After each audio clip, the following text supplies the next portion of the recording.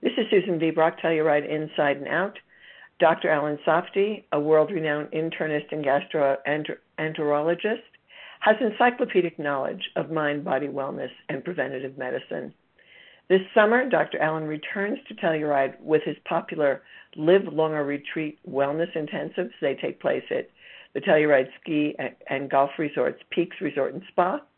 The dates so far are July 21st through July 29th, August 11th through August 17th, and September 15th through September 21st. Dr. Allen, thanks for taking time out of your schedule of lectures and medicine to talk with me. Thank you very much for having me again, Susan. You're welcome. So I understand this week we'll be talking about juices and soft drinks and answering the question, are fruit juices as bad as soft drinks? Yeah, I mean, it's very topical just because of some recent articles. So I think it's interesting to discuss. So let's dig in. What percentage of adults consume more than 10% of their calories as simple sugars, and why is that relevant? Well, I'm going to refer to adults in the United States because we have more information of industrialized countries. So if we look at some recent studies that we have, if we look at adults in the United States, and even children, 71%, a little bit over 71% of U.S. adults consume more than 10% of their calories from added sugars, not natural sugars that are in the food. So milk has sugar in it. It has lactose in it. It's a sugar. Apples have sugars in it. And we're not talking about the sugars that occur naturally within foods because those are much safer. So we have the majority of adults in the United States consuming 10% or more of their calories. If we look at a huge amount of sugar added, it's over 25%, over 25% of the dietary calories. 10% of U.S. adults are even consuming that degree of sugar. So simple sugar consumption is huge in the United States. I think we should jump right into a key point then. Why is sugar so bad? There's a lot of reasons that sugar is bad. Not too long ago, fat was food enemy number one. And we realized, hey, we were wrong. Really, it's bad fats or good fats are beneficial to people. And then we started to look at sugar. And sugars squeeze out good nutrition out of the diet. They increase insulin levels in people, which may increase the risk of cancers and other things. There's studies looking at consumption of sugars and sugary beverages, and it's from the Framingham studies, and people that were slightly obese in the central area had increased risk of cancer even when they consumed sugar. We thought it was just cardiovascular disease, but with high percentages of sugar in the diet, they had increased risk of certain cancers. So fructose, sucrose, sugary food consumption showed no impact on site-specific cancers, but simple sugars that are rapidly absorbed, which is you're going to have sugar in an apple, but it's slowly absorbed. The fiber buffers that, but apple juice may not be. So one of the more interesting things is some recent studies taking a look at what we perceived of, which was pretty healthy, was 100% fruit juice, and compared it to soda. Okay, so let's go there and explain why even the simplest, cleanest fruit juice may not be that different in terms of its health inside the body than soda. I know that both are correlated with anxiety and depression, but could you explain why? Yeah, I mean, not only simple sugars are correlated with anxiety and depression because they change. Your blood sugars vary quite consistently. Our brain runs off glucose. When you take in a diet soft drink, your body perceives of it as a sugary substance, and your insulin levels go up. You have a higher risk of depression because the insulin levels cause the blood sugar to vary significantly. Sugary beverages increase insulin resistance, and therefore coronary heart disease and mortality. And that's independent of obesity. And insulin, what happens when you have insulin resistance is you have more fat in the bloodstream, you have more triglycerides, you have more atherosclerosis occurs, and therefore more cardiovascular disease. So the recent study, which was just published a couple weeks ago, not even that long right now, in Journal of American Medical Association, looked at 100% fruit juice, not fruit-flavored drinks, and compared it to sugary sweetened beverages such as a Coca-Cola or a Pepsi. And they looked out to 6 years in that. And they found the consumption of sugary beverages, independent of whether it was a soft drink or whether it was 100% fruit juice, upped all-cause mortality and cardiovascular disease in people that were consuming excessive amounts. Wow. Okay. Could you talk about the link between death and the consumption of what are called SSBs and 100% fruit juices? Well, 100% fruit juices we perceive of as being healthy. The insulin that you get from a banana, an apple, an avocado even has some simple sugars in it. The rise is minimal. The sugar-sweetened beverages are so rapidly absorbed that you really don't have any buffering within there.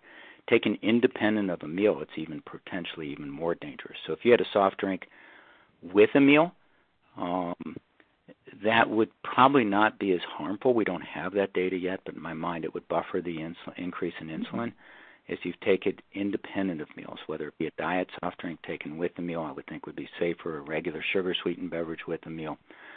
But we don't want to blame sugar for everything. It's not that sugar is bad. We need sugar. It's too much sugar is bad. So we really want to limit the amount that we consume. So we've looked at, how much is safe in simple sugars, and in the future podcasts we'll talk about how to read labels and determine what's an added sugar. But for men, about 9 teaspoons. Women, 6 teaspoons. And that's either 150 calories for men and 100 calories for women. And we don't want to go over that. You keep mentioning the word insulin in conjunction, almost twinned with the word sugar. Why is that so critical to this particular conversation? Well, insulin may be one of the substances that increases cancer risk, and that's why I mentioned in the Framingham studies that people that are drinking these simple sugars that increase insulin levels actually had an increased risk of different types of cancers. There was more slightly increased breast cancer, prostate cancer, colorectal cancer. So insulin for heart disease, as I mentioned before, increases certain fats in the blood, triglycerides. It increases atherosclerosis. Insulin may promote tumor cells. So having too little insulin is very bad, consistent with diabetes, especially type 1 diabetes. Type 2 diabetes is more of insulin resistance. You may have enough insulin, but your body is somewhat resistant to it. So insulin is a factor that leads to brain health, that leads to tumors and cardiovascular disease. We want consistent levels. We don't want it jumping all over the board by taking in simple sugars and then not having anything there to buffer it. So tie up all the loose ends.